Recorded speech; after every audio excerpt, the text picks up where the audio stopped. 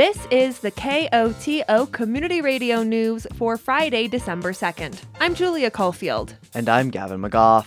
In today's headlines, Mountain Village hotel development moves forward. Prop 122 marks a milestone in psychedelic history. A day in the life of a miner with Fintan Cole, and Eyes to Ears with Bella Eatman. And a mountain weather forecast. A new hotel development in Mountain Village is one step closer to breaking ground. This week, Mountain Village's Design Review Board discussed an amendment to a planned use development and the design for a hotel in the Village Pond Plaza. The lot sits on just under 1 acre of land, next to the Sharana and Westmeyer buildings on Mountain Village Boulevard. The proposed project plans for 50 hotel rooms, 20 condos, and 31 lodge units. The development also plans for 18 dorm-style employee housing units with 2 employee apartments. There will also be retail, fine dining, a bar, a market, and a conference center wedding space. According to developers, Six Senses, a luxury hotel brand, has provided a letter of intent to operate the hotel. They were the top, or are the top, international large hotel chain in the world. They have very unique properties.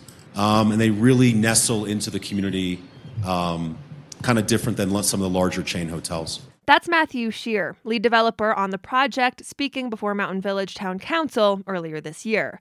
Adam Rafe, lead architect for the project, adds they want the building to fit in with the community landscape. He says they've drawn on a number of local buildings as inspiration. We have the Pandora Mill.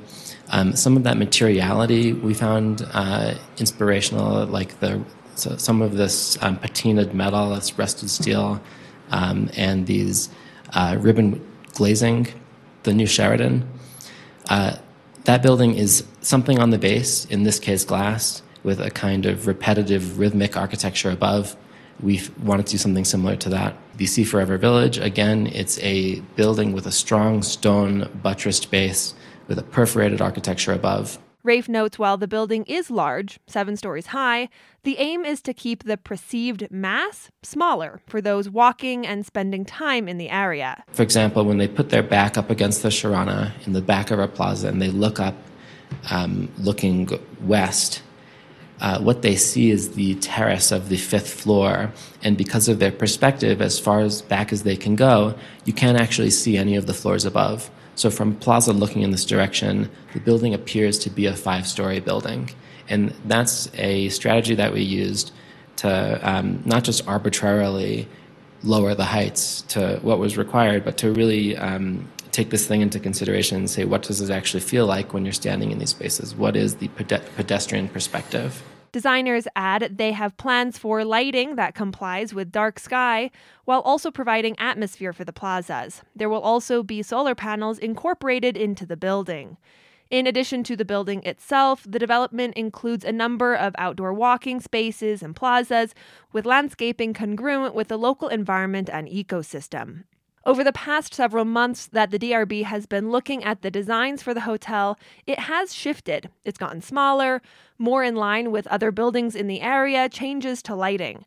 It's a fact that DRB board member Shane Jordan appreciates. I've seen this now 3 times, I think, 3 or 4 meetings that we've been through, and I feel like every iteration to me is better. It just continues to, I think the design team is listening, which isn't always the case, but I commend them for that. I'm trying to come up with something I'm against, but for the sake of time, I fully support where this is headed, so I'll leave it at that. Jordan's comments were shared by most members of the board, and after 2.5 hours of presentation and discussion, the Design Review Board approved the final architectural design for the hotel development. 5 voted in support, with 2 voting against. Mountain Village Town Council still needs to approve the design as well. It plans to discuss the design at its January 19th, 2023 meeting. This November, Colorado voters passed Proposition 122. The ballot measure makes the state one of the first in the nation to decriminalize psychedelic mushrooms and legalize their medicinal use at licensed healing centers. If Colorado is embracing mushrooms, Telluride has done so for decades, hosting an active foray in culture as well as the storied Mushroom Festival. California-based herbalist and writer Christopher Hobbs has presented many times at the festival and spoke with KOTO about the history of psychedelic mushrooms in the U.S. Hobbs says he began to study mushrooms in the 1970s. Herbal medicine has been my life and my community, my family. I went to my first mushroom conference in 1977. I think it was the first or second that Paul Stamets orchestrated, and it was on Orcas Island, and so that got me really interested in mushrooms, and I just started studying more how mushrooms are used in different cultures for medicine, and hardly anything in those days was known about it. You never read about it anywhere. One of the major hallucinogenic compounds found in mushrooms is called psilocybin. Evidence of humans using psilocybin has a long history, but so-called magic mushrooms only entered mainstream American culture in the 1950s. Here's Hobbs. Psilocybin has been used for what we think now maybe over 2,000 years in human cultures. In the 1950s and 1960s, there were so many clinical trials. Most people don't know this, but there were actually literally hundreds of small clinical trials and other studies on the effects of psychedelics, including LSD and psilocybin, for helping with addiction, mood disorders, depression. Psychedelic mushrooms were soon picked up by American youth culture, appearing on college campuses and favored by hippies, anti-war protesters, and other countercultural movements. In the decades of political tumult surrounding the Vietnam War, the American government began to crack down on recreational drug use, including psychedelic mushrooms. Hobbs explained that the war on drugs put an end to the scientific research into psychedelics. But then about in the middle of 1970s, then the government started going, saying, we're going to shut this down. This is changing people's consciousnesses.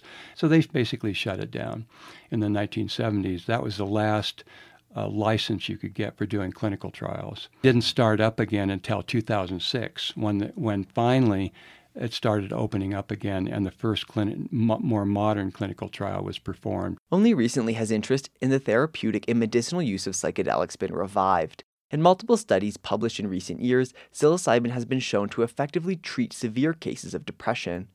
Research institutes are now popping up across the U.S. Berkeley has a new center. UC Berkeley has just founded a new center. Johns Hopkins is probably the best-known center in the country. There are centers in Switzerland, Germany, other countries certainly, but Johns Hopkins is like the leader, but Berkeley now has this giant funding to start a psychedelic center for research, so that started recently. What exactly the future of medicinal mushroom use will look like in Colorado remains unclear, but the state follows closely on the heels of Oregon, which legalized their regulated use in 2020.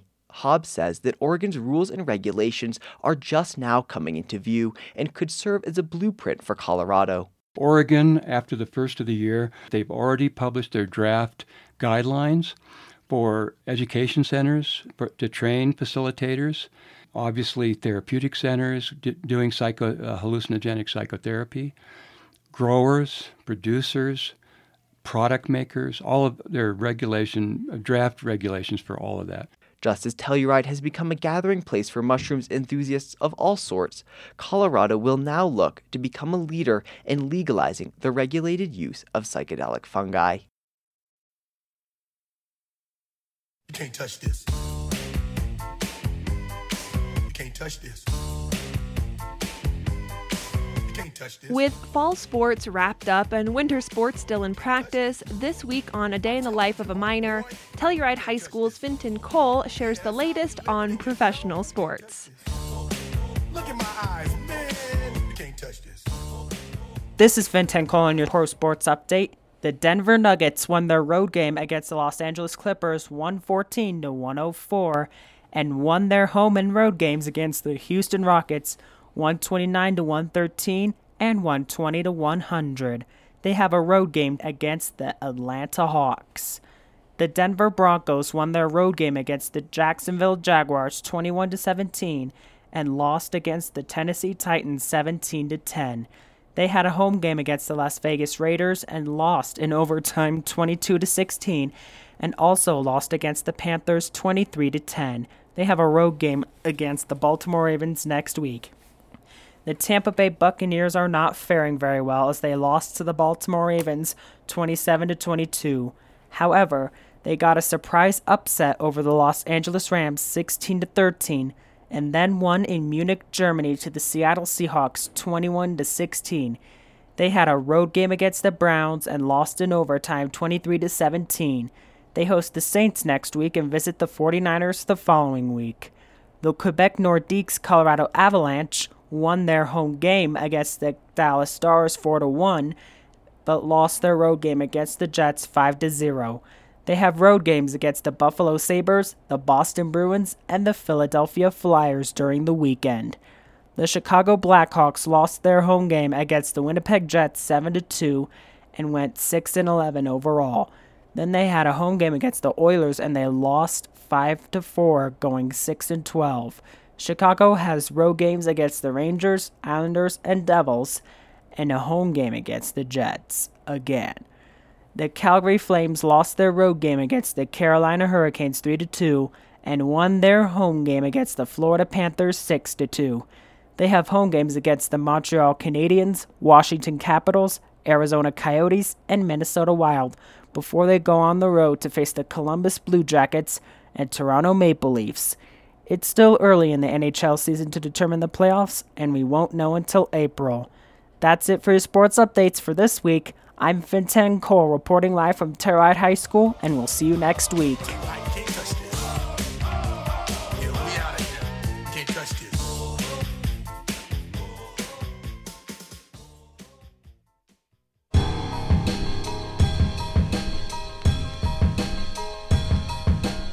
This week on Eyes to Ears, Telluride High School's Bella Eatman takes a turn towards the natural. Have a listen.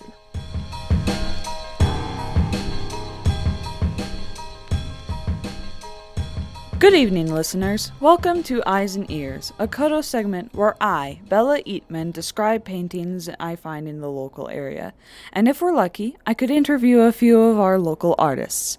Today we will talk about an art piece known as An Open-Air Living Room by Molly Perau.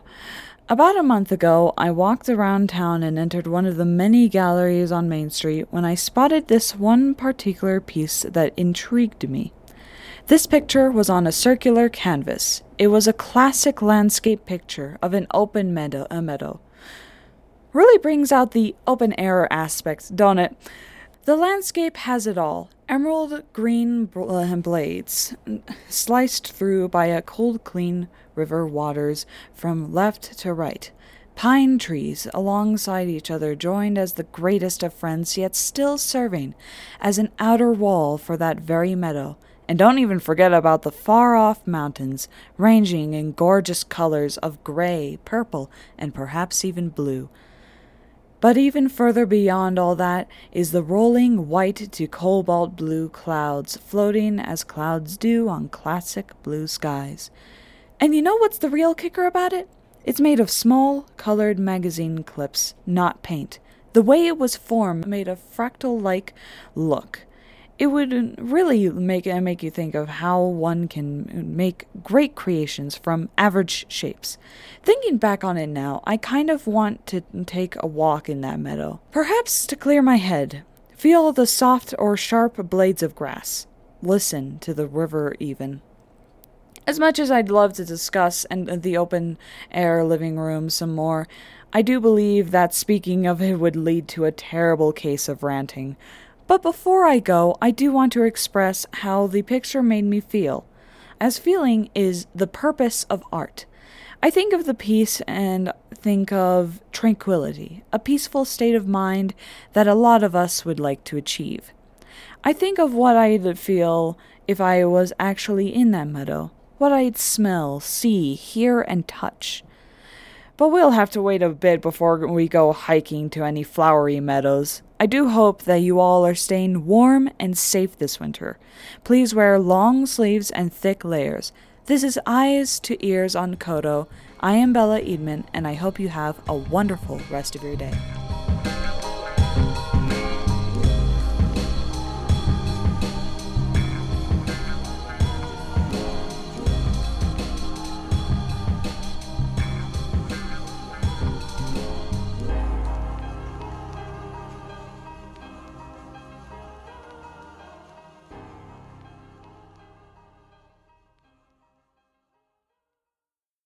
It's that time of year, and you've probably been writing your letter to Santa, finishing up your Christmas wishes and perfecting your prose so you can stay on his nice list.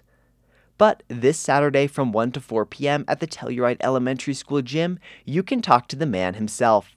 That's right, Papa Noel will be greeting families and filling the school with holiday cheer. There will be food, games, a piñata, and much more. All are welcome to come and celebrate. It's a bilingual event. Feliz Navidad and Merry Christmas. As winter closes in, life in the high peaks gets harder for our region's wildlife. Many species retreat from their summer pastures to lower altitude areas where they can spend the winter months.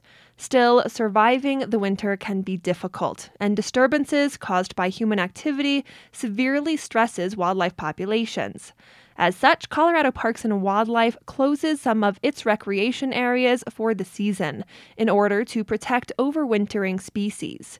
In Ouray and Montrose counties, those include the Billy Creek Wildlife Area just north of Ridgway and the Cimarron State Wildlife Area, both of which will be closed to human visitors between January 1st and April 30th. The BLM also closes land for the winter, including the Ridgway Trails Recreation Area, the Gunnison Gorge, and the Dominguez Escalante National Conservation Area.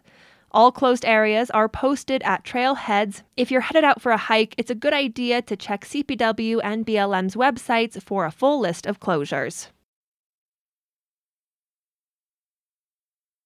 Kaiser Permanente and other healthcare providers are expanding abortion services in Colorado.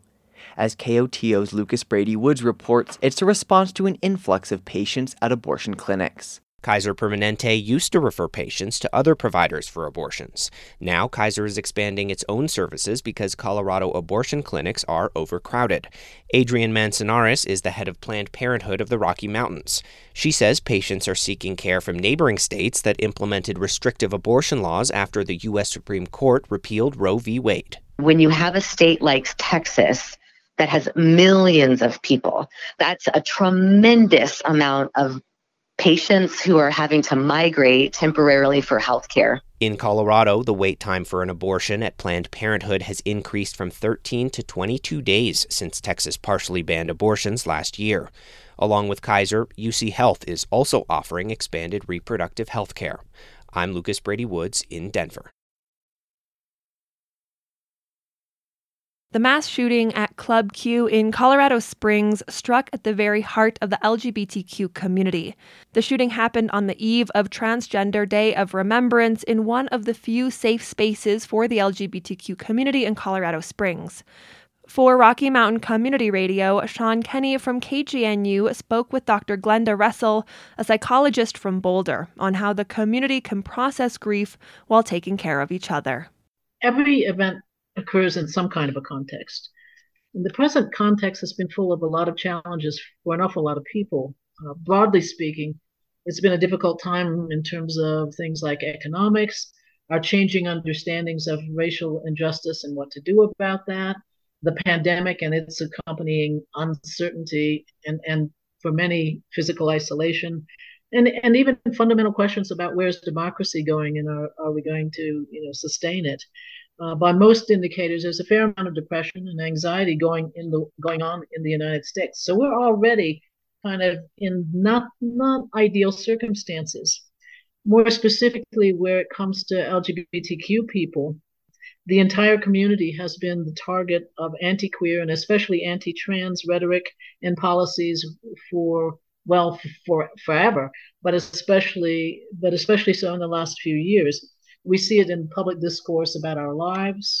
We see it in local, state, and institutional policies and judicial decisions that are meant to constrain our lives.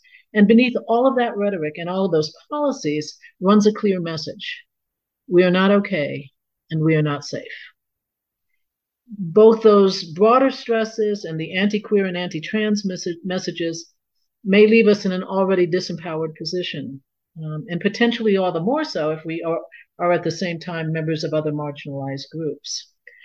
So we need to be especially diligent about using our community, using our history, tapping into the movement perspective, calling upon allies, and taking good care of ourselves and one another, we'll get through this. We'll keep making positive change, but we need to allow ourselves to have our feelings and to move through them.